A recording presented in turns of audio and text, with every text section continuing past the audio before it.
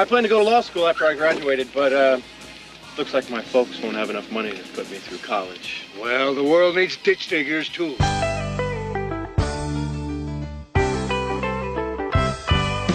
Lord, I was called ditch digger man, paving for a living and doing the best I can. Discovered entrepreneurship, scaling business plans.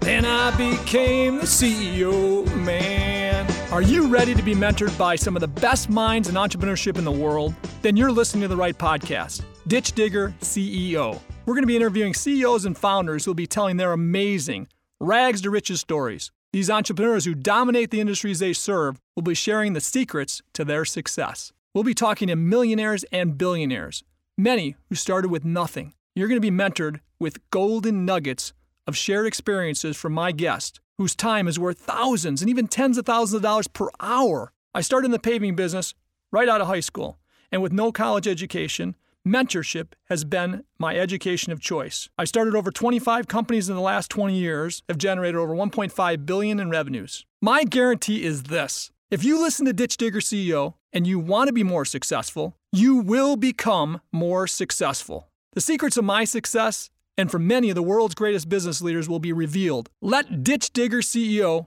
mentor you. All right, we're ready to go here. Nick, appreciate you being here. Thanks for having me. To be my co-host. And today we've got a dude here that's a person I've looked up to for probably 12, 13 years, I guess, since I joined this crazy YPO thing in Chicago. And Scott and a couple other friends of mine, now friends of mine I didn't know well, we're leading this YPO chapter in Chicagoland area, and man, when I saw this guy and how he carried himself in front of all these other CEOs and how he engaged with everybody, you could see everybody looked up to this guy, right? I was like, man, that's the guy I got to know, right? This is Scott Robinson, my friend that's here today. Nick, you're gonna have a blast as we interview him and find out a little about his story and how he's gotten to be the Scott Robinson that so many people love today. So, entrepreneur. Coach, executive recruiter. So many things about you, Scott, and I'm sure there's things I don't know that we're going to dig into today. So, great. Scott Robinson, welcome to Ditch Digger CEO, baby. Glad to be here. Looking forward to it. Always love spending time with you, Gary. Well, you know what? We've been blessed to have a lot of great people on this podcast already with the 32 or 3 I think we've got now, Chris, right? 32, 33, yeah. 33 podcast, and but that this is one I look forward to as much or more than any. So Scott, we always dig deep, and I think you maybe listen to a few of these, whatever. Yep. We like to dig deep. We like to find out where did this Scott come from? How did this Scott become the Scott that he is? That's become this leader in his industry, leader as a coach to many. A guy that married way up, and a wife like Deb. Yeah, that's true. That's an amazing friend of ours and a beautiful woman and an amazing family with 2 great kids. So right. We're gonna start with the beginning. Nick, we'll start with the what was your childhood like? Yeah. Tell me where the nickel bouncing out, but where you got this work ethic to be who you are today. Sure. And I think. Should we do more of a? I've got a few people that pinged me about the podcast that they love it, but they said, "Is there a way we could do more of an intro of the person, who they are, what they do ahead of time?" Maybe we should do that just in an intro. Should we do it right now? Talk about Sure. We got this right here. So why don't we let Scott start out with who are you today, Scott, and then we're going to go back. Okay. So that I think that's a good way for people to engineer this thing. Yeah, let's do that. Who are you today? What do you do? And then we're going to go back to the start. Yeah, who I am today is, I guess primarily. I know this sounds probably a little corny, but I'm a proud father and a happily married guy. That's who I am. I mean, I'm a business owner. We do executive coaching and leadership development. We do retained search at the executive senior level, presidents, CEOs, vice presidents, board of directors searches for client companies. I hate to define who I am by what I do, but I'm still doing it. So that's kind of where we always go. It's kind of the cocktail party talk, if you will. Yeah. But yeah, I'm a happy guy that's been extremely lucky and has been introduced to literally hundreds of people along the way that have made me who I am today. Awesome. Yeah. Awesome. And so your business today, coaching, executive search, can you go into that a little bit? Sure. Yeah, we help our clients, and I say that, help our clients, because that's who I like to work with. That's who we like to work with, are people that truly view us as a partner and look at what we do as helping them. We try to assess their culture and assess what would be a good fit in an organization. I think that's the primary thing that we do. Both from a coaching perspective and a recruiting perspective, is really try to understand what makes the business tick. I think that's how we can add the most value. So as we're recruiting and going out into the field and looking for senior executives to fill voids or open positions within a company, I'd tell you the primary thing we're looking for is culture fit above and beyond everything else. You know, is this a person that can slide into this organization and fit quickly, or is it somebody that I use a lot of where you were going before with tell me about yourself. That's my very first question for anybody listening to this that's ever going to be interviewed. If somebody says tell me about yourself, use that as an opportunity, because it really is. Because I'll give you a real quick example. If we're doing a search for a vice president of marketing with a $500 million company, I'll just use a small to medium sized company. And one candidate, let's say they were born and raised in New York City. Their father was a general counsel for IBM and their mother was a philanthropist. That tells me a lot about who that individual is. And I interview another person. Let's say this company we're working for is a $500 million plastic injection molding business.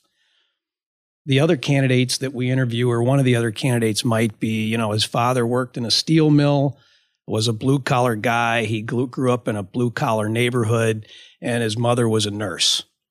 You know, automatically that tells me the differentiation between who those two people are and how they might fit in a $500 million manufacturing company versus a suit and tie environment, you know, something like that. So think about that, Nick. It really digs into understanding the paradigm, where that person came from, to understand where they might be a fit. Yeah. How often are you running into businesses where, you know, you see an issue in the culture of the business that might be unfitting to most executives, and that is the reason for their, you know, issues with hiring? Yeah, that's a great question, Nick. I would tell you what typically happens is a lot of companies try to hire up. You know, the Ivy League education, wanting somebody that comes from big corporate America, and if they're a small to medium sized company, but they figure if I hire somebody from well-known, high-end, high-brand companies, I'm going to get this great talent. Yeah. And they probably are a great talent, but they may not be a culture fit. And I will just tell you that time and time again, the organization, if you're not a culture fit, will figure out a way to spit you out. Yeah. Doesn't matter how good you are.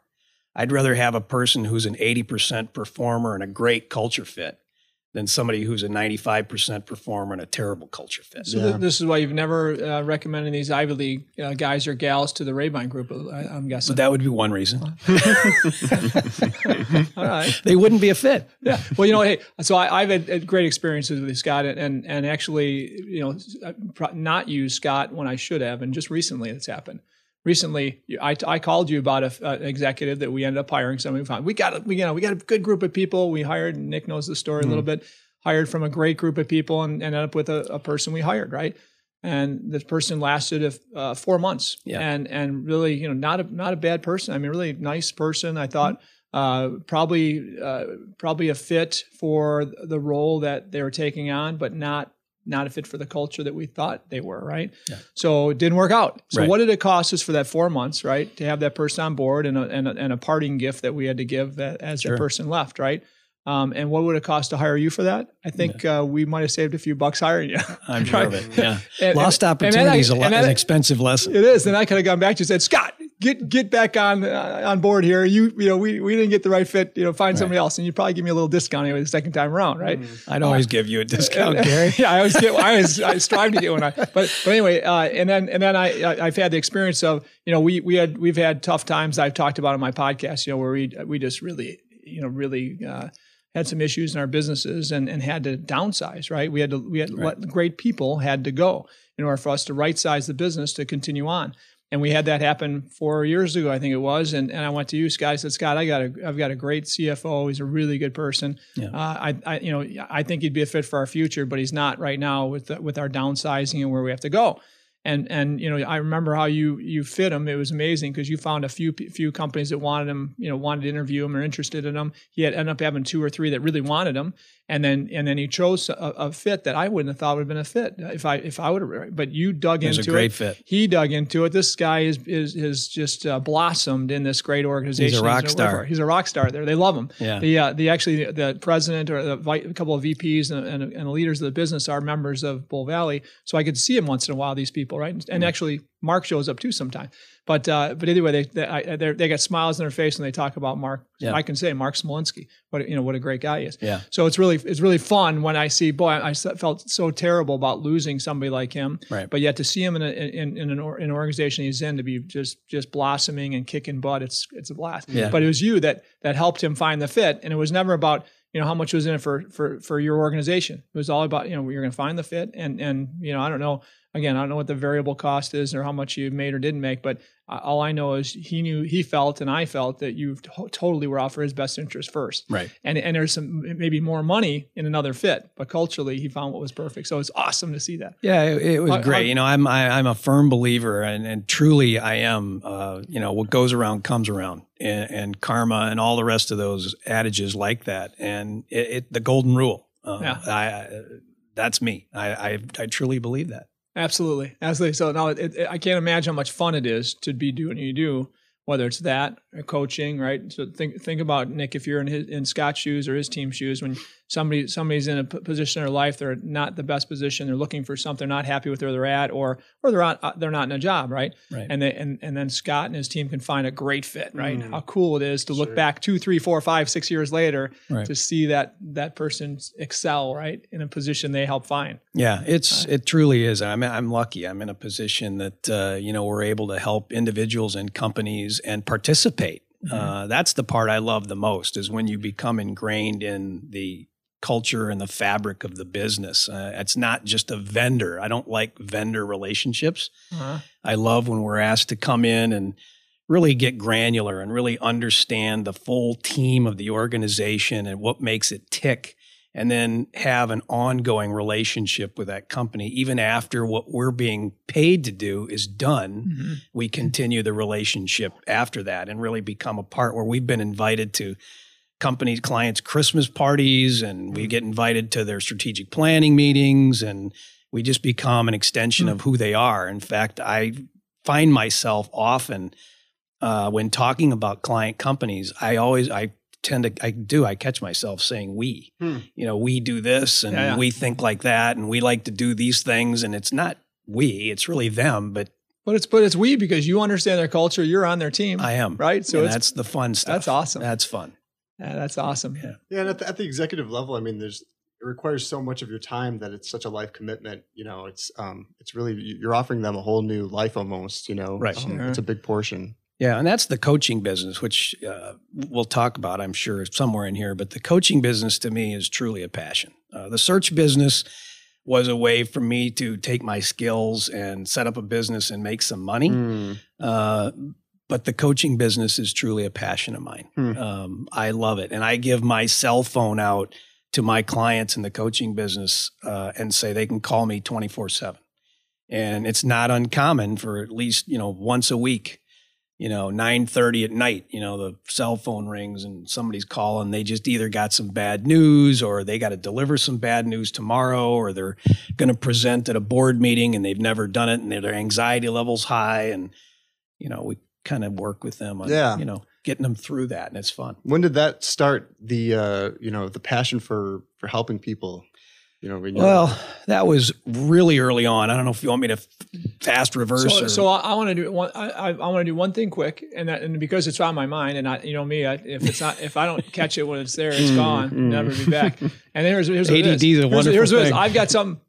We've got a challenge right now. So I've moved on, and I haven't announced this podcast, but to a chairman role in my business. My wife Cheryl needs a lot more attention. Right. She's had a tough go of it the last month or so. Which, by the way, I'm going to interrupt you for a minute. Yeah. I just want you to know, Gary, and I'm sure you do, but I'll just tell you this because I know it. There are literally hundreds of people out there that think and pray about you guys every day. I appreciate that. I mean, it's awesome. really. I appreciate that, and it means a lot because it's making a difference. And we're very strong Catholic Christians. It means a lot to us, right? Yeah. And we can. And she feels it. She feels prayer actually, Yeah. and it sounds kooky, but she does. And Well, we've been in that situation, as you That's know, right. Yeah. with my son, and so you can feel it. You can. really can feel it. It's awesome. And right now, the last 10, 11 days, she's been doing amazing. And That's great. So we went to the therapy in Austria. I don't think I talked about that on this podcast yet, but Austria here. Did I talk about that before? About a month ago, we got back and she went downhill fast to where she couldn't move her left side. On and on. Anyway, bottom line is she's kicking butt the last 10 days. She's getting better and better and better and better every day. She walked 60 feet the other day, which is a big deal. She had no use of her left side for a few weeks. So either way, things are, it's awesome what we're seeing out of her right now. Good.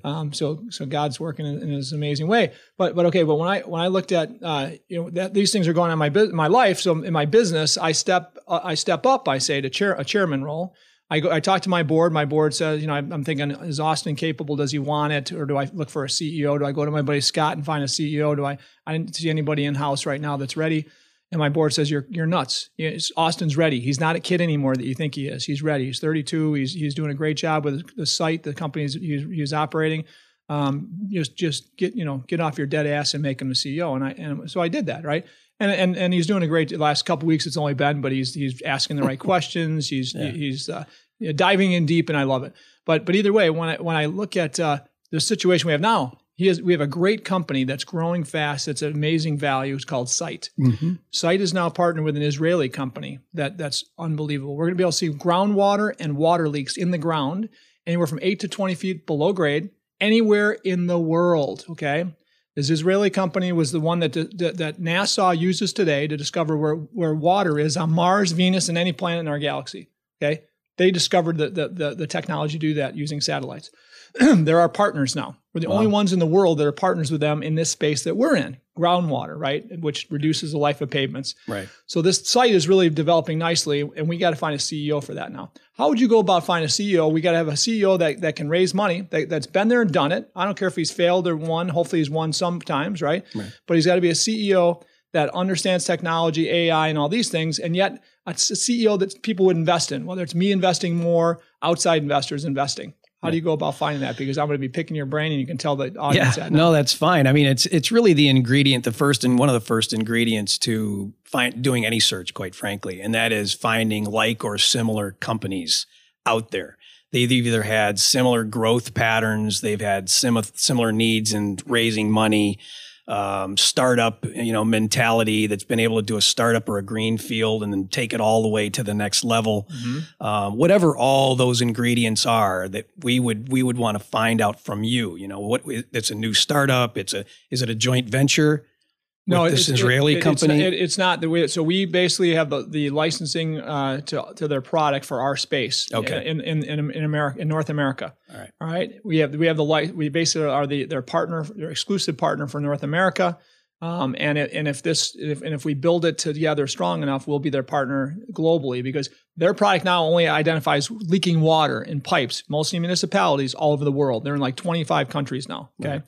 Our what we're bringing to them is that the commercial industrial relationships of the biggest building owners in the country, where we're looking for groundwater problems that create life expectancy challenges for pavements. So pavement can last 5 years or 20 years. If it's got groundwater problems, 5-10 years is all you're going to get. If it doesn't, it could last 20. Right. So big difference in $10 million pavements, whatever it be, right? Right. So it's interesting. Yeah. I mean, one of the things we'd want to dive into, and I don't know that we'll do it on this, but we might, is what's the priority of this CEO? Is the priority, and I'm going to use a 30,000 feet measurement of that, is the priority of this business to really understand the business, water, leakage, pavement, effect of one and the other? We've got the experts, right? Yeah, that's what I thought. So it's going to be, you need to understand technology and project management technology. Right. When do you use AI? How do we grow the AI to take over a lot of the legwork, right? Raising money. You better be somebody that's been leading an organization before, that's raised capital, big capital, let's say 20, 50, $100 million bucks. so that we know that this person, as it grows, can raise that same capital on its past history. Right. That'd be a big advantage. I mean, it doesn't have to totally be that big, but of a dollar, let's say, if they've raised $5-10 million before and they've had success raising and created a great benefit to the stockholders, that's probably what we're looking for. But they got to have an understanding of technology, how to use it. And if they had understanding of real estate, that would be a big deal too. If they understood the real estate industry nationally or globally. Right. So those would be, you just named it. Those would be the ingredients that we would need to find in an individual. So the idea after that is to get those ingredients and then go out and look at markets or targets of companies or markets, and more generically, that require all of those same things. Like it might be somebody from private equity that's done money raise before, that's taken a company from private to public, or however, whatever all those ingredients are. Okay. And then it's whittling it down to a manageable number. I always talk about, looking at things from a manageable perspective, whether it's somebody looking for a job or whether it's somebody a client that we're looking for an individual. You can only look for so many ingredients, 6, 8, 10 major ingredients. And then you try to filter from there. Okay. So the first part to answer your question would be probably developing a list of 100 to 150 companies that would have similar situations going on at their early stage.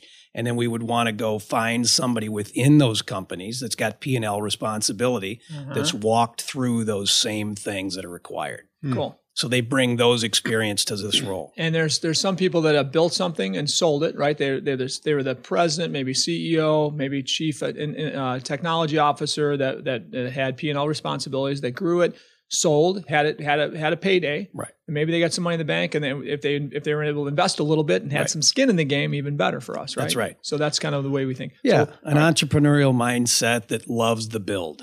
It's not necessarily the guy always that can keep the wheels on and get that 2 to 4% growth every year.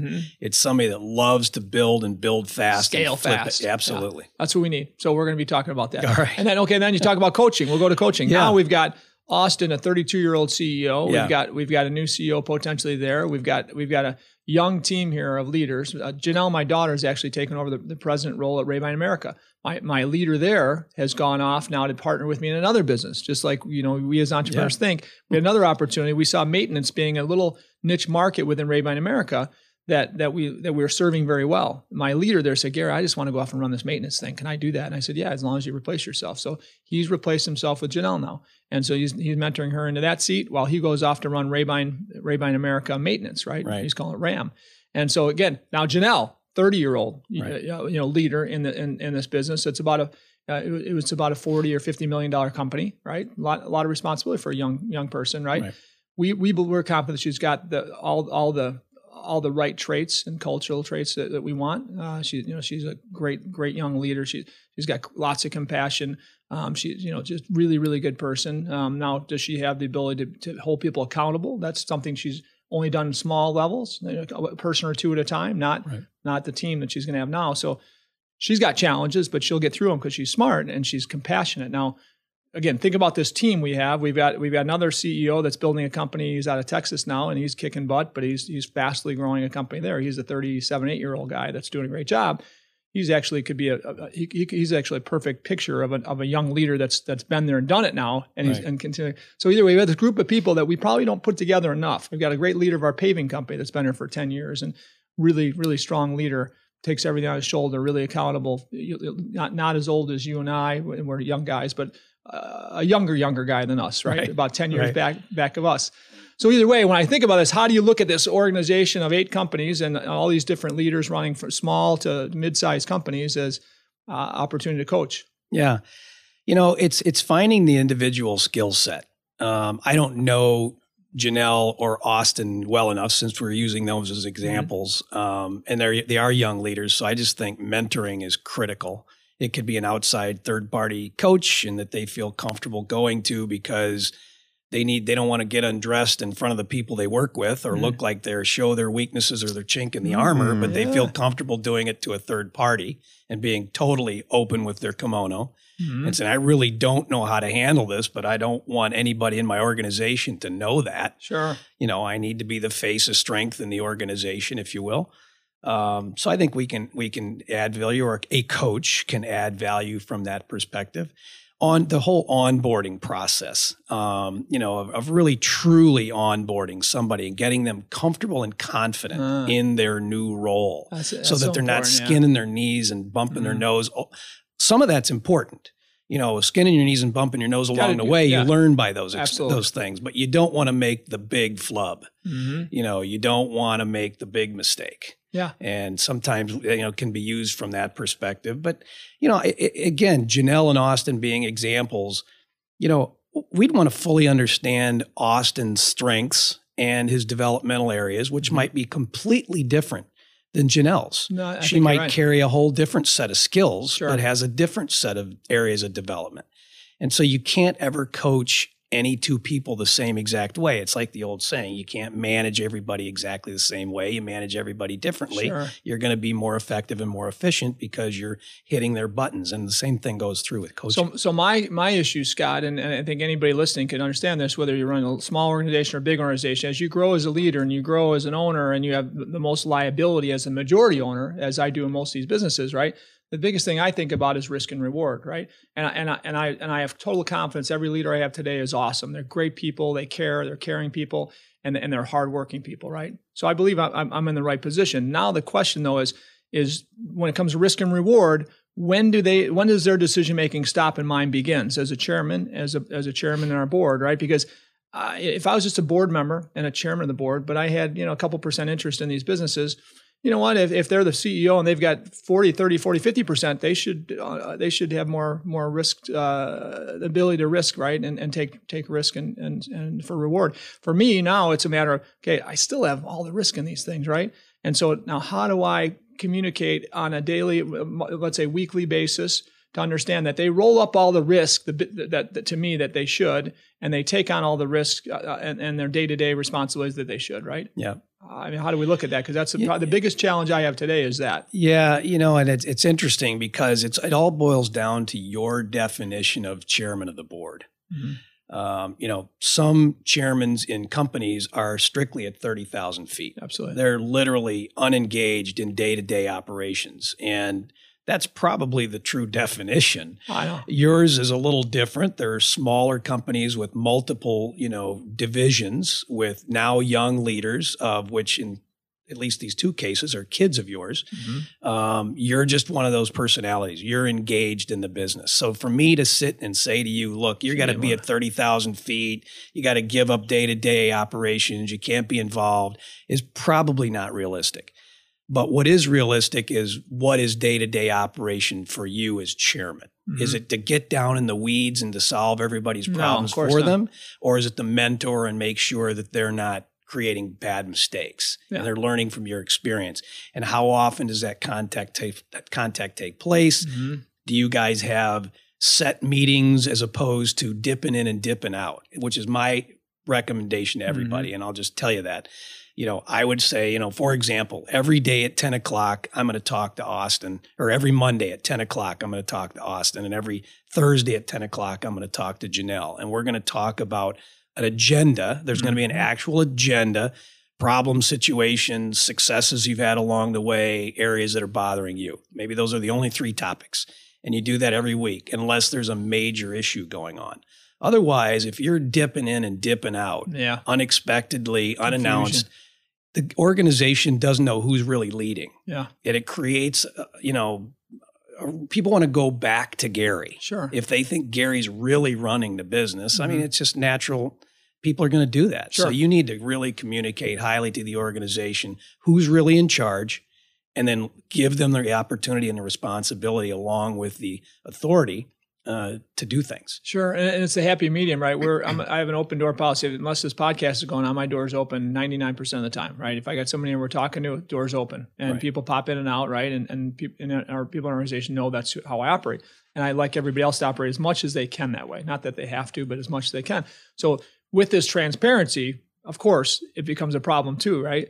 I want people to know who's here working every day for our organizations, right? I want to know them. I want to love them. They're my friends. But with that, right, I have a hard time not listening to everything they want to say, Right. and I should, but yet where does it go from there, right? And I can undermine my organization. That's it. If I allow too much.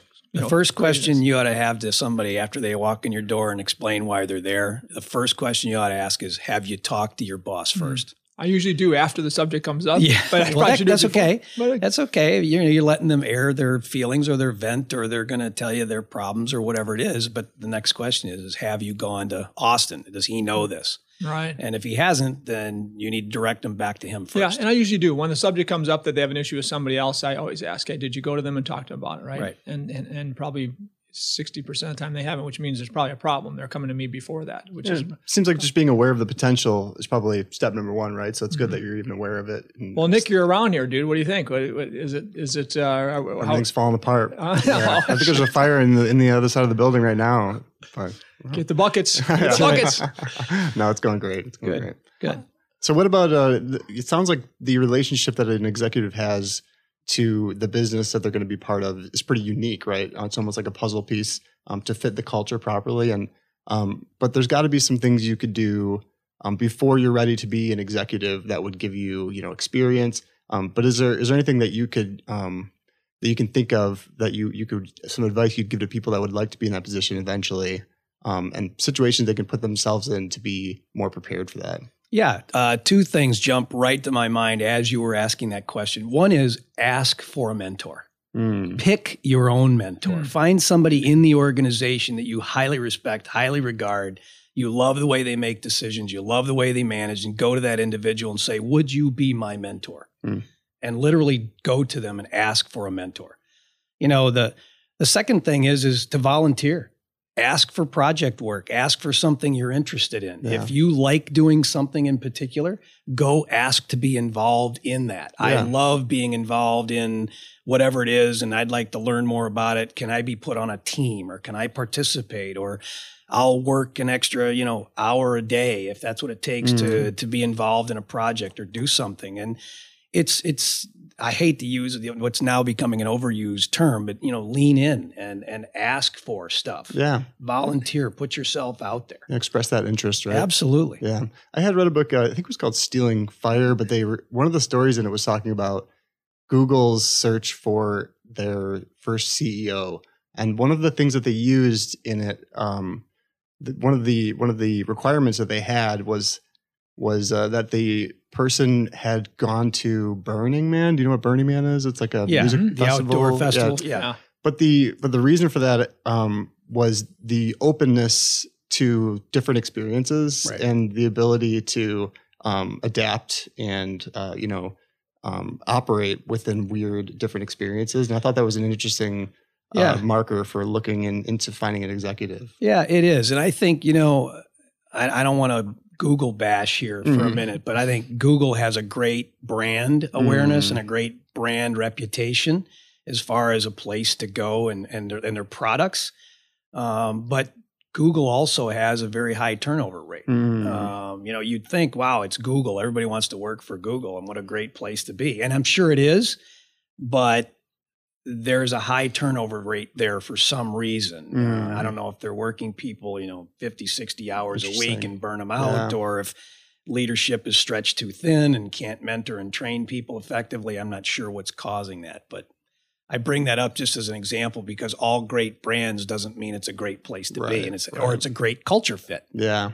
So one more thing I want to ask you, you mentioned hours. When you look at leadership, what type of hours? I mean, you have leaders that say, hey, I'm a 40-hour week leader. I'm gonna lead. I want to be the C-level, but I'm going to work 40 hours a week. That's all I want. I'm not going to work off the clock.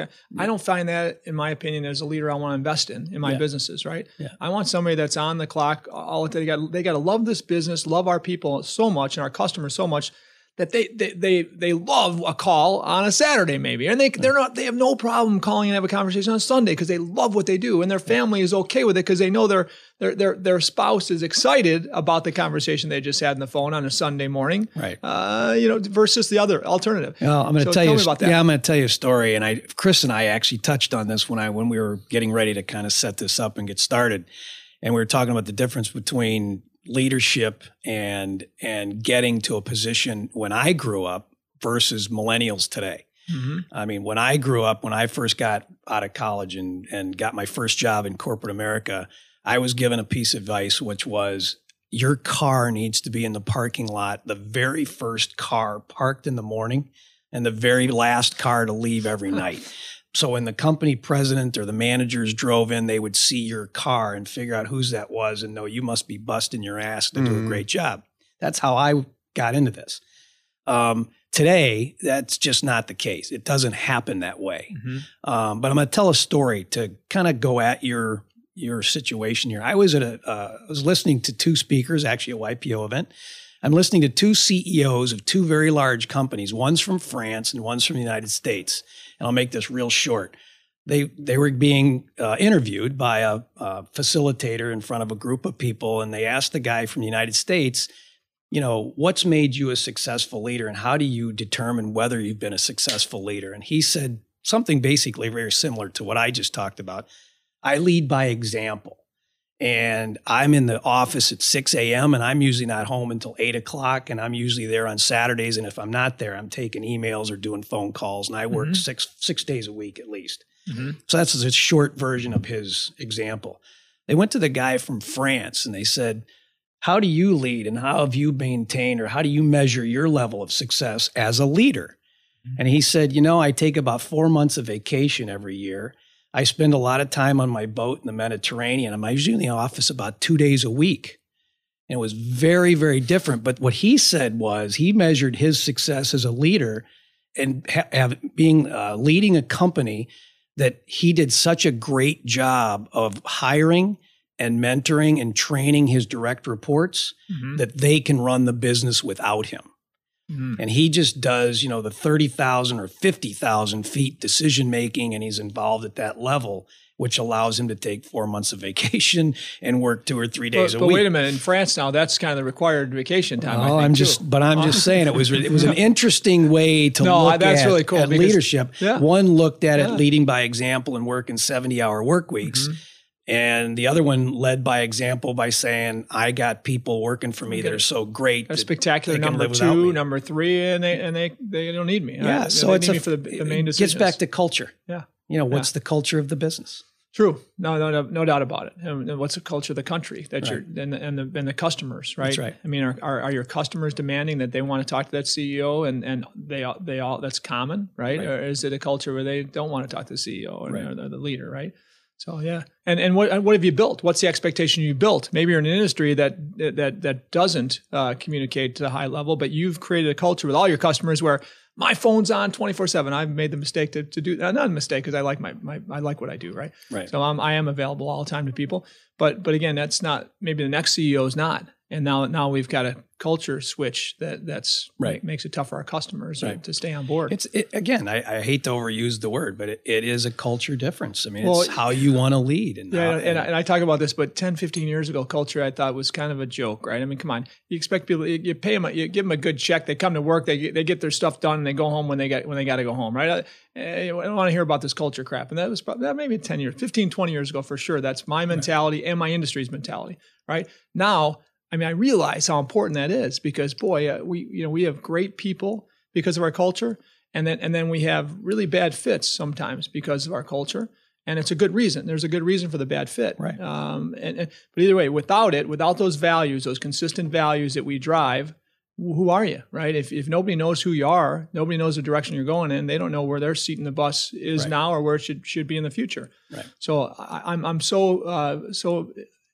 pumped up about our culture now and in the future and where it's going to go because we do strive to understand it, strive to know our team. If it's got to be tweaked and changed every 5-6 years, we'll do it. Right. Yeah, and I'm sure that you've seen a lot of changes with how technology has been creeping into our lives and the introduction of just always being available, right? And I don't know what it was like when you had first started off, but I'm sure it wasn't as prominent as it is today. Where, No, I can tell you when I first started, it was definitely not prominent. Sure. Technology for me was a phone. Yeah. And then real technology was, I remember I might have been 25 years old and I was probably one of the first guys to ever get a car phone. Literally, it was mounted in my trunk. Yeah. Oh, yeah. You know, the power unit was in the trunk. Until the bag phone came along. That's right. And then you had the 10-pound battery over your shoulder, That's right? And then the brick phone. The brick phone, that was next. That was cool. That was high tech. Yeah. So, yeah, it's a lot different today. There's no question. Do you still have the same phone number you had back then? No. I do. No. I still have the same cell number. Wow. No, I don't. Yeah, I mean, it's in your life all the time now, right? And you just got to be a healthy management to that too, I'm sure. Yeah, right? it's discipline. You know, I mean, if you want to be on the phone and you want to be on calls or you want to be on emails or text messages 24/7, you can do it. Mm-hmm. You know, I prefer not to do that. I make myself available, as I said, to my coaching clients 24/7, and I do that. But I have never had a situation where somebody calls me and I felt it was an unnecessary phone call. It's usually they use good judgment. My clients have used really good judgment. If they're calling me at 11 o'clock at night, it's for a really good reason. Yeah. So I enjoy that. I invite that. That's very different than somebody just checking in all the time or asking you permission to do something or what would you do if you were me all the time. That's just a little monotonous. Okay, so I want to go back to in time then. Yeah. So we got a summary of who this buddy of mine is, right? But and Scott's not going to brag about the champion he is at so many things when it comes to building business, right? And an acquisition, acquiring businesses, selling a business, right? Which you've been through all that, and then building another business, right? And bringing your son into the business and family into the business. All these things you're doing are unbelievable, and you've been a leader in the space from anybody I talk to, anybody I know that's in the space. You know, my buddy Scott Robinson, and their eyes light up. Oh, I know Scott. Yeah, that guy is unbelievable. You know? And my CFO right now knows you, and you don't know him probably, but he's actually our COO now. He went from CFO to CO. That's a great hire we did without you. Oh. Okay, it happens. It happens. A friend of ours was bought out by a large private equities group, and he was going to go another direction, and we were able to get him. But anyway, but he knows. I told him about you, and he goes, "Oh, Scott Robinson's known all over the industry. He's the best." So you won't brag about all that, but let's hear about what made you who you are today. Let's hear about your upbringing, and I'd love to hear your upbringing, your mom, pop, what gave you the work ethic and all the cool things that make you. I sit here and smile as you ask me that question because it was truly a wonderful period of time in my life. I grew up in a really small town. I grew up in Ottawa, Illinois. Sure. My father was an Allstate insurance salesman, and he was Big Al Robinson. And if you bought insurance, if you needed insurance, and you went to Big Al. You knew who he was. And I learned from that. I mean, he was a guy that was all about customer service. He worked for Allstate Insurance, which was a great company, but he was available 24/7. I do remember getting phone calls, and he would get phone calls at midnight. You know, my daughter was out in her car with 3 friends and wrapped her car around a telephone pole. You know, what do we need to do? And he would always make himself available. My mother, who was truly a very business savvy person, never went to college. I don't even think my mother finished high school, quite frankly. She was a vice president of a bank and a branch manager and ran a bank. And talk about customer service and knowing between my parents, one of the two of them knew everybody in a town of 16,000 people. I mean, everybody. So I grew up in that kind of a family, where you got involved, you participated, you served on school boards or Kiwanis Club or Lions or whatever all those things were in a small town. That's just what you did. And it was part of your responsibility as being a citizen. And I learned that really early on, which is why I've always been uber involved in actually anything I get involved in. I like to just add value and participate. And that's kind of defines who I am. But yeah, I mean, I had some great experiences and mentors and people throughout my life. I was, again, I don't brag, but I'm talking about, who I am. I was the president of my senior class. I was president of student council. I played varsity tennis. I was just always involved. Worked as a kid. I started delivering papers when I was 8 years old. I took my brother's paper route over, and my mother had to sew the paper bag up like way up high because it would drag on the ground because I was so short. And I sold delivered newspapers and worked at gas stations and worked in factories and just kind of. You always knew how to put cash in your pocket, didn't you? Yeah. I just didn't want to be dependent on anybody for that. That's awesome. And what did that mean to you? I mean, when you're able to, make money, your own cash, 8, 9, 10, 11, 12 years old, right? Yeah. How about that feeling? It's very freeing. It truly is. I mean, if you want to go to the Schwinn bike place and buy a bike, you can do it. Yeah. Free spirit is what I was looking for. I was looking for that at Sears, the Sears store in Fox Lake. My eyes glowed at the free spirit, the new free spirit bikes every time they came out, right? Yeah. Eventually I bought myself one of those. There you go. Paid cash for that thing. Yeah. Like $175, I think it was back then. It was the best. The thing you made me have a great memory. I just remember being 8, 9 years old, working a paper route, and just simple things like having to balance a budget. Mm-hmm. I had to pay for the newspapers. Absolutely. And then I delivered the newspapers. And then once a week I had to collect the money and make change and make sure there was money in the account to pay for the papers the following week. Give a few extra smiles and a little conversation for a little bigger tip. Instead of 50 cents this week, maybe $1.50, right? That's right. That's right. What paper was it? The Daily Times. I delivered the Tribune, the Chicago Tribune. I delivered. Yeah, the Daily Times in Ottawa, Illinois. Did you have I had 51 on my route, 51 newspapers. I only had 35 to 40 I had at any one time. But we had these Sunday papers. They're stupid, crazy heavy. Did you have those? No. Ours were like 5 inches thick, every paper. It's crazy. You had to stuff them with all this garbage in them on Sundays. And it was heavy. I mean, so you're delivering them on bicycles? Bicycle, yeah. In the wintertime? A fun story about that is I remember I was going to create efficiency, looking for faster ways, more efficient ways. So I thought if I took 5 or 10 minutes and wrapped a rubber band around a newspaper and then threw it from my bike, I wouldn't have to walk up to each doorstep and stick it in the door. Save an enormous amount of time. The Capitani's house, right next door to mine, was the very first paper I delivered every single day. Mm-hmm. The very first time I did it, I threw the newspaper and threw it right through their glass wall.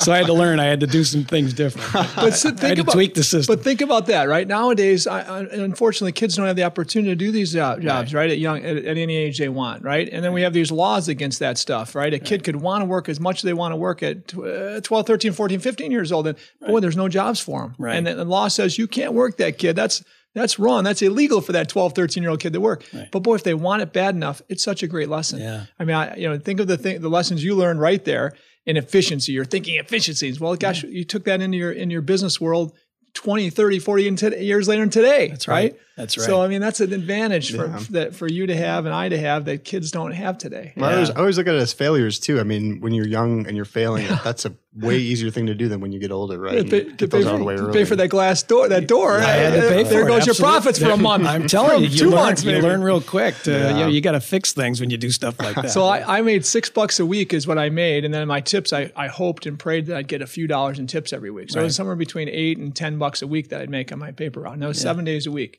Yeah. Right. I don't know what you made. About that. I was probably banking about that. And mine luckily was, we had 6 days a week. We didn't do Sunday papers. You dirty rat. You got away, and you probably made as much as me too. I know. Well, I had 51 papers. You only had 36. Right, okay, there you go. That's a long route in the wintertime. It was. Man. It was. So I had a picture of me when I was like 11, 12 years old. I was in a boat. We were in an area that flooded. We were in a low rent district where we lived, right? Because it flooded every year. It was old cottages that turned into full-time homes, and nobody was prepared for the flooding that happened every spring and sometimes fall. So I had a picture of me delivering papers in a boat, and it was funny because I had to get those papers delivered, and I didn't think any of it. But that took a picture. It was in the Tribune. Here's a kid delivering the Chicago Tribune in a boat, and I got all my papers delivered. And these people, half of them weren't home, but half of them were in their homes while they're flooded totally around them. Right? Work ethic. But again, I just had to figure out how to get them to them. I didn't realize that this was different than the other newspaper boy. I thought anybody would do this. Right. I guess some people shut it down. The newspaper's gonna be all soggy then when they get it too, right? So no, I usually kept it dry. I figured out a way to keep it dry, however it was. Usually their stoops were dry, otherwise they for sure weren't home, right? But fighting the carp to get there was a whole nother story. Luckily, you didn't have Asian carp jumping in your boat. We had some big carp. I had a spear in my boat, and after I delivered papers, I would spear carp where they'd be caught in an area. Yeah. It was Well, speaking a whole nother story. Speaking of kind of fun stories and things that went on and how you grew up, to tell you how small a town it was, I had a buddy of mine, Paul Girding, and I would get up in the morning at 3:30 every morning during duck hunting season.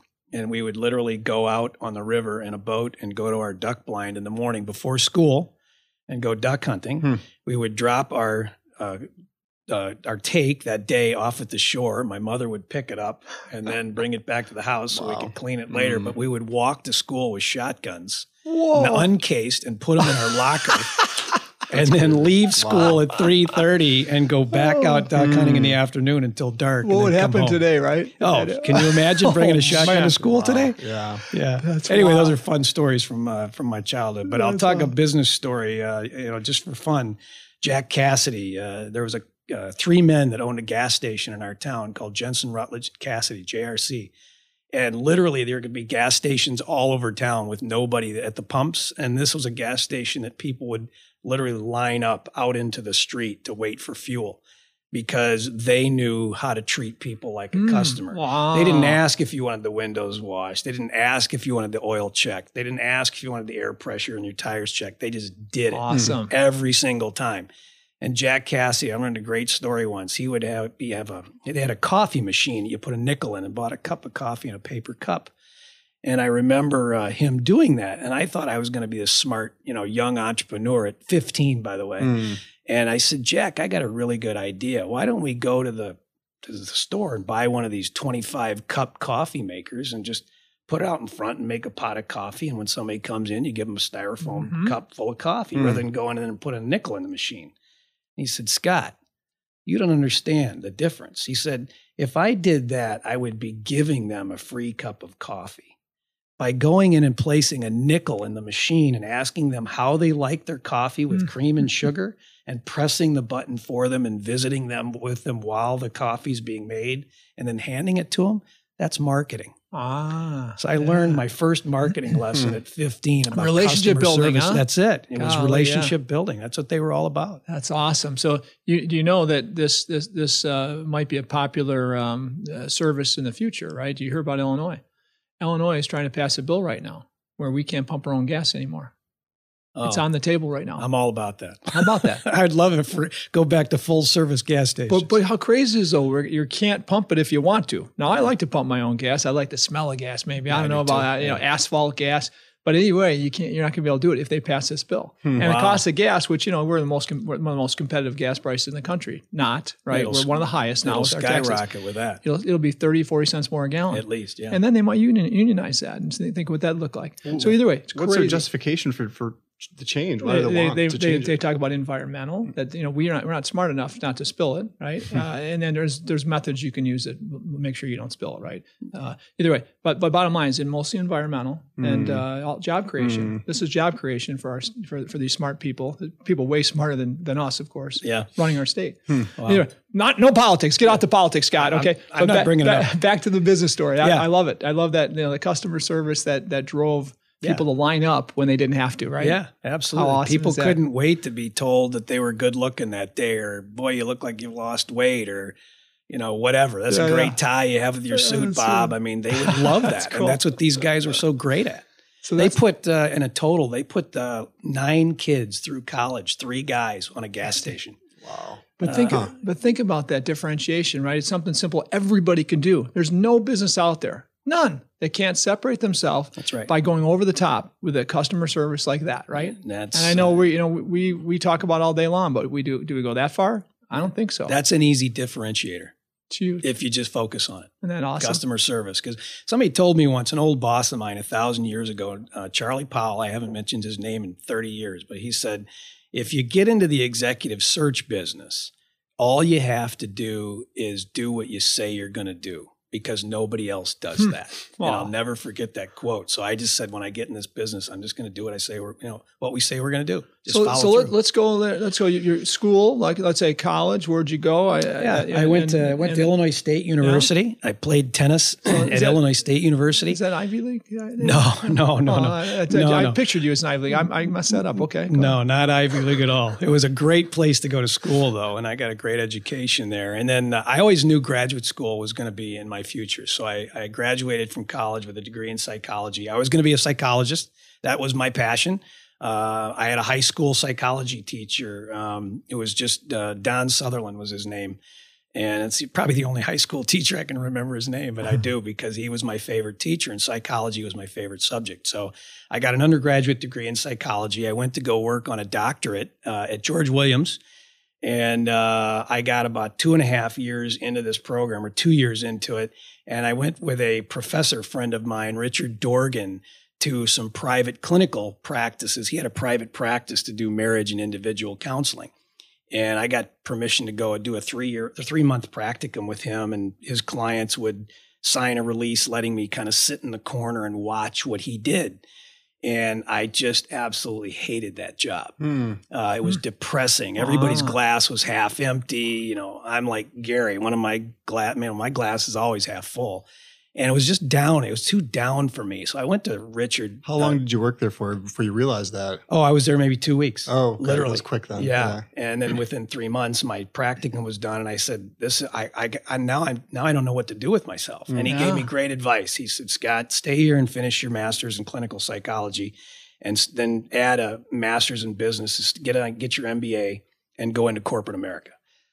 So that's what I did. And my wife, who will listen to this podcast, will laugh at this next comment. But my wife at the time, I was married, going through graduate school. She was working full time. I wasn't working for our first 2.5 years of marriage. Deb was your sugar mama. She was my sugar mama. And All right. listen to this. Not only that, she worked at Federal Signal Corporation, and she worked for the chairman of the company.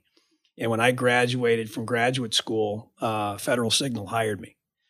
And that was my first job. They thought enough of her and her work ethic to put this crazy guy through college, through graduate school, that they thought. This is a little bit the start, like the start of the Obama story. It sounds like, right? Oh, we weren't going there. I thought we were going to politics. Let's stay away from that. She not only is her sugar mama, she found you. She had to find you a job because you couldn't find it yourself. Probably. You know, she would stay after work every night and type my thesis for my graduate degrees. And finally, the chairman said, "What are you doing here every night? You know, till 7 or 8 o'clock at night?" And she said, "My husband's in graduate school." And he said, "I want to meet this guy." So we set up a coffee, and I met with the chairman of the company. And I don't know if he felt sorry for her or liked me, but either way, he gave me my first shot, which is where, quite frankly, I got some unbelievable experience way too fast for what I was ready for. But happenstance was the situation. I felt I was in the right place at the right time, knowing the right people. Right. All three very good ingredients to success. Yes. And I met a guy named Tim Covey. Who is my mentor and still is to this day. I mean, he's now in his 70s and lives and retired in Wisconsin. But Tim Covey made my career without a doubt. He gave me my first opportunity. And speaking of mentoring, we were talking about that earlier. They fired my boss, and he told me that I was going to do that job. I was the vice president of human resources at the time. Wow. And they fired him. And he said, "You're going to handle this job until we hire his replacement." And long story short, they never did hire his replacement. So I was given that role at the age of like 24. Wow. Very cool. For a $1 billion company. What? And, I didn't realize that he said, "I want you to come into my office every morning at 8 o'clock and tell me what you're going to do. And then I want you to come into my office every night at 5 o'clock and tell me what you did." Nice. And he became my mentor. And I learned how to negotiate union contracts and Holy cow. hire and fire and How run. valuable is that Yeah. for your future? And then he left Federal Signal and was recruited as the chief operating officer and president for a large group of companies for Bally Corporation. And he recruited me to Bally Corporation as his vice president of human resources. Yeah. So at 26, I think I was a VP of HR. So through this time, you're learning all about recruiting too. I was recruiting and coaching and managing and mentoring. And but for the start of this thing, I mean, it was Deb that that got you the job. I mean, that's why I've been married 38 years. And I think you still use Deb as you know. I mean, you got to close something big. I bet you bring her along with you because you out hit your coverage by so much. It's crazy. I'll kick your coverage, I should say, right? This woman, good, beautiful blonde. I guess you're about the same age, but nobody'd believe it if they saw the two of you together. And you don't look any older than you are. You actually look a little younger, but she makes you look old, buddy. I'm telling you, she's beautiful. She's sharp.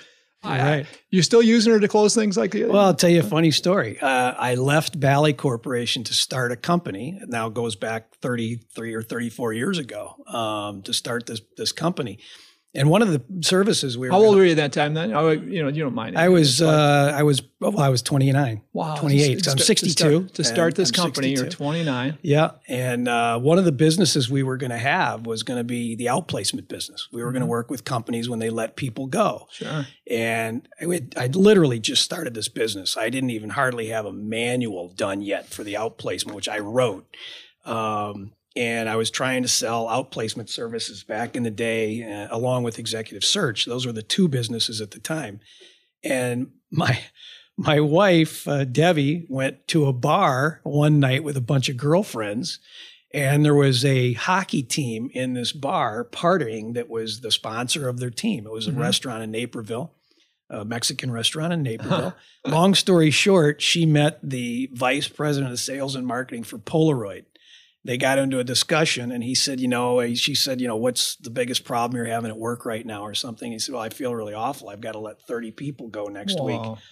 And she said, well, my husband's in the outplacement business. She sold my very first piece of outplacement business to Polaroid Corporation by going out for cocktails and meeting a guy on a hockey team. That's great. Yeah. So the 2.5 years in grad school, right? Yeah. Did you know what you wanted to do? No. Okay. I was just taking the advice of a guy that I really respected, Dr. Dorgan, and I just figured if I got a master's and an MBA that I'd find something. Yeah. And Federal Signal luckily had a GE-based rotation program, so I would spend a month in one role, then a month in another role, then a month in another role. Yeah.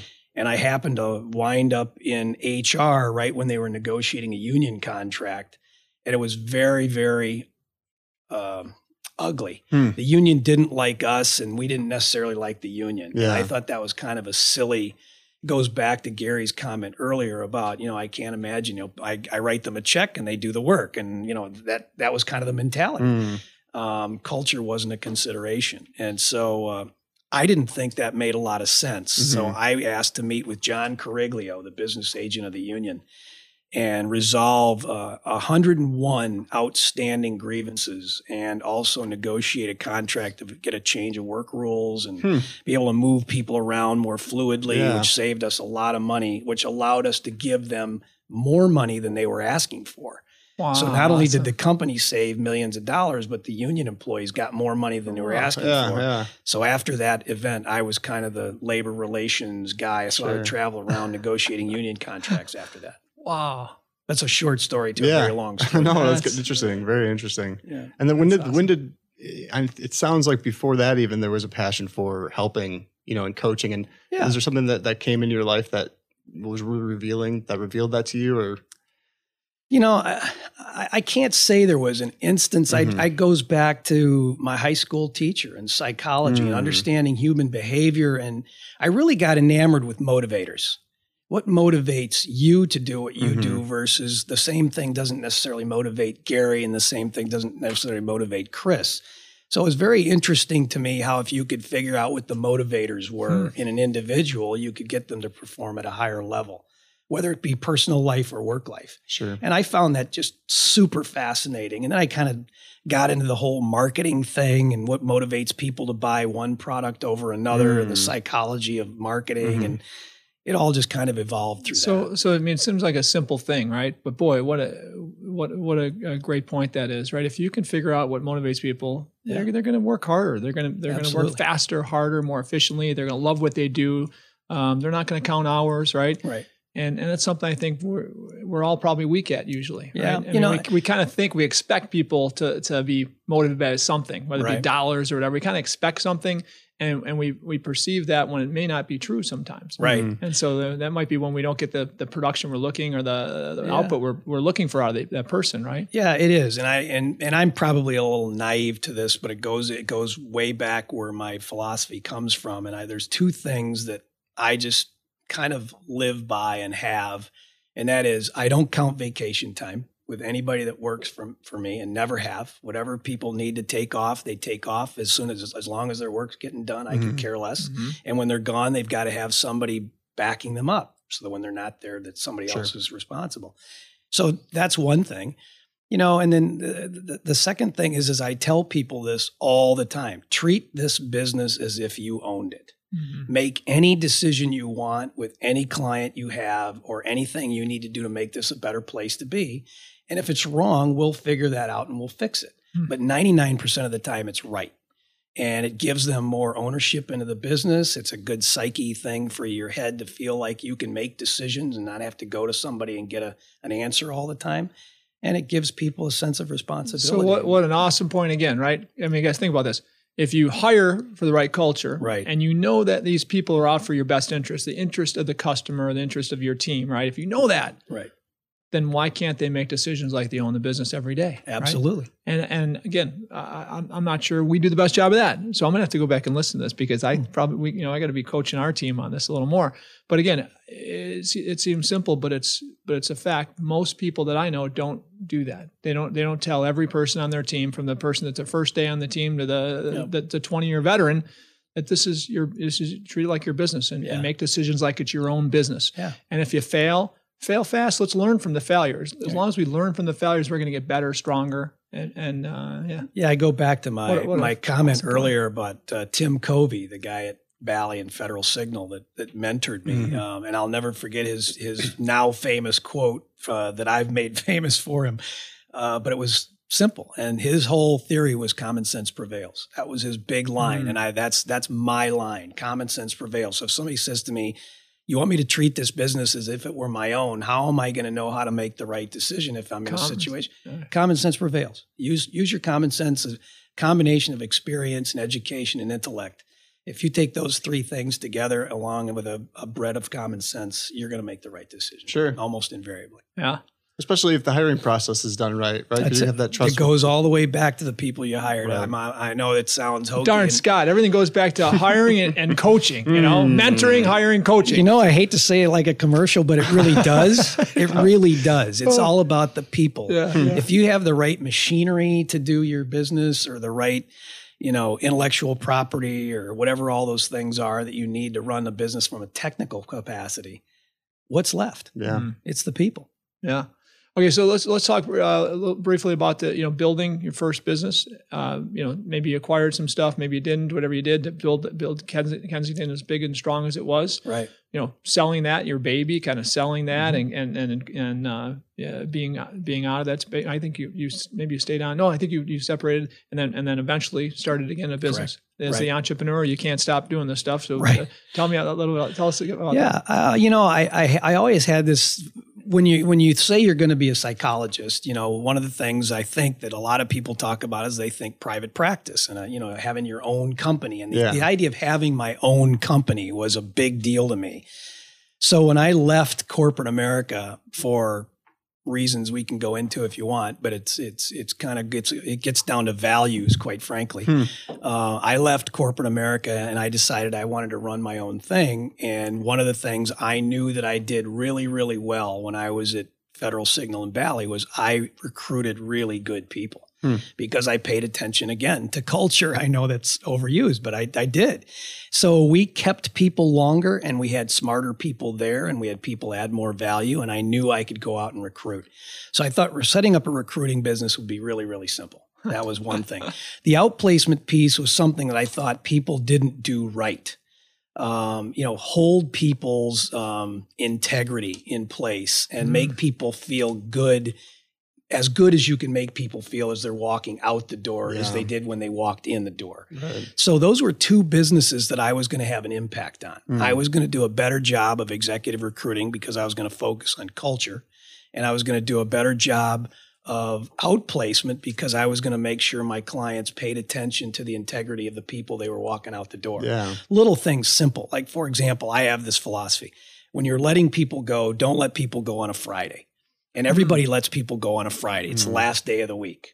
And the reason is because now they've got all weekend to stew about it. There's really nothing they can do on Saturday and Sunday other than sit with their spouse and complain and talk about why they got fired and whose fault it was and how terrible the company is. Let somebody go on a Monday or Tuesday. They've got all week to begin the process. Do you pay them for the rest of the week or no? I would. But yeah. So anyway, I got into this business, and very, very quickly we gathered some colleagues that I had and created this partnership, which is now Kensington International, which is still in business, by the way, and a great company. Yeah. Long story short, I stayed at that company for 24 years. We grew it to a very, very successful executive search, executive outplacement, and executive coaching business. I had actually started the coaching business there, and I called it Executive Solution. That was the name of the company because it was going to be solutions for executives who typically don't feel like they have anywhere to go to. It's loneliest at the top kind of a philosophy. Was that a division or was it a separate company? It was, well, we had set it up as a subsidiary. I think it was under a different P&L, but all three of those businesses were under separate P&Ls, but they were all under the Kensington name. And then 24 years later, I left. We can go into that later if you want. And was going to semi-retire and do what I really wanted to do, which was my passion for executive coaching. So I started this little business in an office much like this by myself. I was going to work 20 hours a week. And I remember that. I remember you talking about that. It was just going to be me. And I was going to make it really super simple. And I failed miserably at that. We've got a bunch of great people working there, and we built it out. And it's a really fun. It's a fun place to be. That's really and cool. now we're in the executive search business, in the executive coaching business. Wow. Yeah, it's got to be a fun place to be if you're there leading it, buddy. I mean, well, we have fun. Yeah, and then we have great people.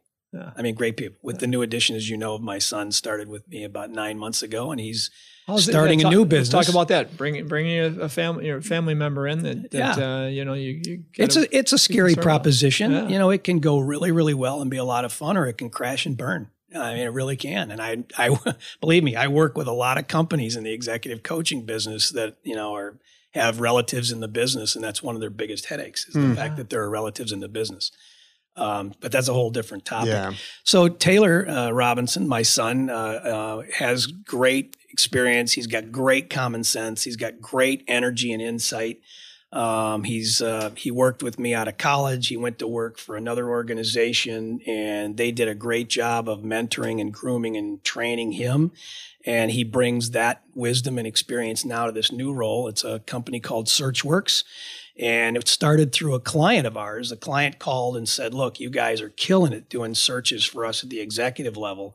And we're just dying hiring managers. We can't hire a manager or a director level position. It's just, we can't find them. It's not working for us. Would you do that? Well, Robinson Resource Group wasn't set up to do that level of search because we had to downsize it, skinny it down, make it more efficient, kind of be responsive to the contingency marketplace that's out there. But I didn't want to be in the contingency business. As you know, I don't like being a vendor. I like being a partner. Right. Yeah. So we had to design this business of how can we be a partner and how can we add value and yet compete with the contingency market space.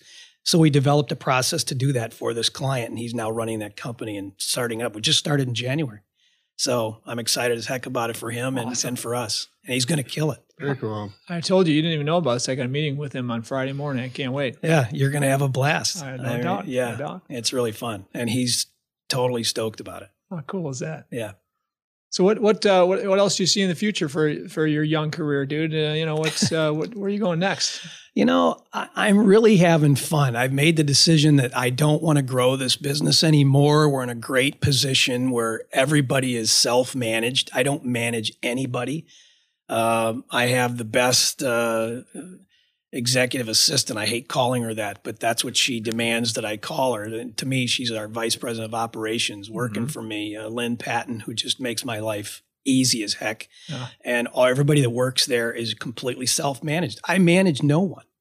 You know, I really don't even manage the numbers. You know, I have 2 people that do that, and I'm able to focus on what I love to do, which is executive search and executive coaching. Awesome. How about the value of that great executive assistant, right? Oh. I mean, Debbie Furlano is mine in the same way. She gets it done, and there's no babysitting. She babysits me, I guess. Or there's some babysitting because she babysits me.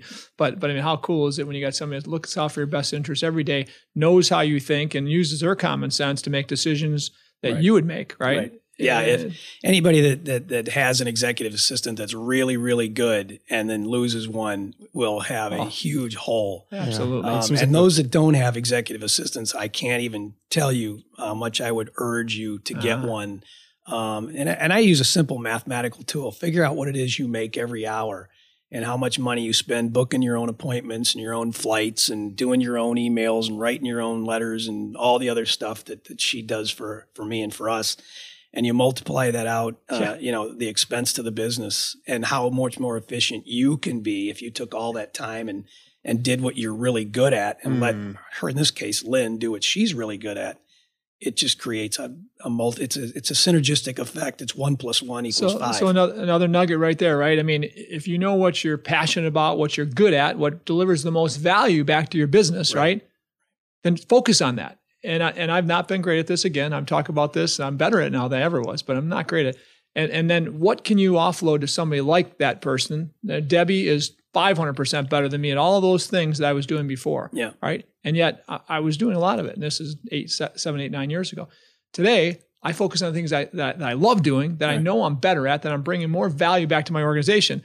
So I don't want her to hear this, but she's worth way more than I could ever pay her. Yeah, well, that's absolutely true. We'll have to cut that, Chris. We have to cut that, please. You know what? And if you're hiring really good people that are really good culture fits and you're treating them like partners, everybody you have is worth really much more than what you're paying them. Absolutely. I mean, at the end of the day, it really is true. Yeah.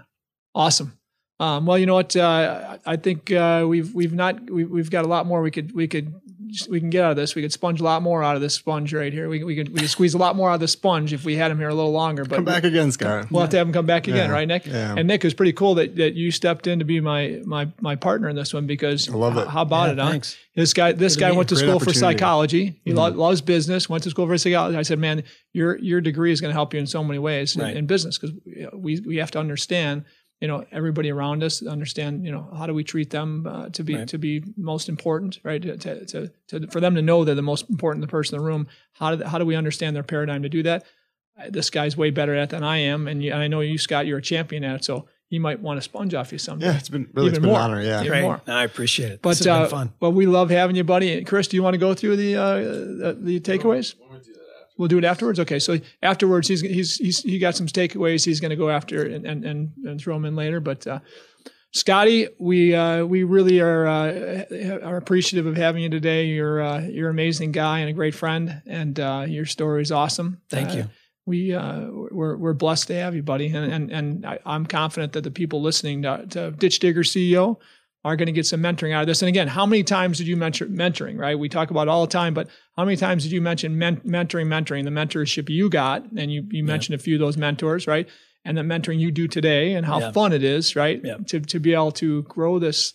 Well, the thing that's interesting about mentoring, and I've just learned this recently, is this whole idea of reverse mentoring. And putting an older employee with a younger employee, younger guys can teach you how to use technology more efficiently and can mentor you in areas that you're not good at. And yet the older guys can mentor the experience and the wisdom. So it's kind of a fun process, a two-way street. It's not just a one-way street. You're right. Well, in mentoring, I realized that as I've been doing speaking engagements and doing a little bit of mentoring here and there myself over the years, I learned so much more because if I'm going to mentor somebody, I want to be prepared, or if I'm going to speak in front of a group of people as kind of an expert or whatever, right? I got to be prepared. Right. So I dig in and I try to learn a little more, or at least think of the high points I need to talk about that are the most important. And sometimes the high points come out, they're not things I'm strong at. And I talk about a subject because I think I know a lot about it. Then I dig into it and say, how can I do the best job speaking about it? And I find out that boy, you know what? I hear this point more than the points I'm delivering. I got to include that point. Right. And so then you investigate more and you get to be stronger at whatever you're mentoring on also. Right.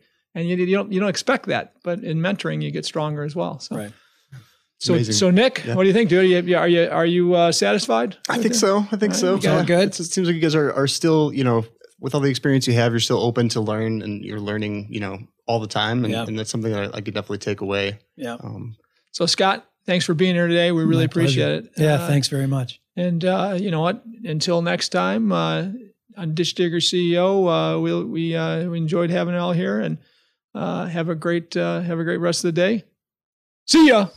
If you enjoy this show, please share with anyone else you think will find value here. And please go to our website, ditchdiggerceo.com, for show notes, links, video clips, and more nuggets of entrepreneurial wisdom. Don't forget to follow me on social media at ditchdiggerceo and at Gary Rabine. If you listen to our show and want to become more successful, you will become more successful. Thanks for listening, and we'll see you next week. Lord, I was called Ditch Digger Man, paving for a living and doing the best I can. Discovered entrepreneurship, scaling business plans. Then I became the CEO man. We're blessed to build a business in America, where soldiers fight for our freedom every day. Dad's work ethic was taught from the seat of a gravel truck, rolling down Highway 31. Lord, I was called Ditch Digger Man, paving for a living and doing the best I can. Discovered entrepreneurship, scaling business plans. Then I became the CEO man.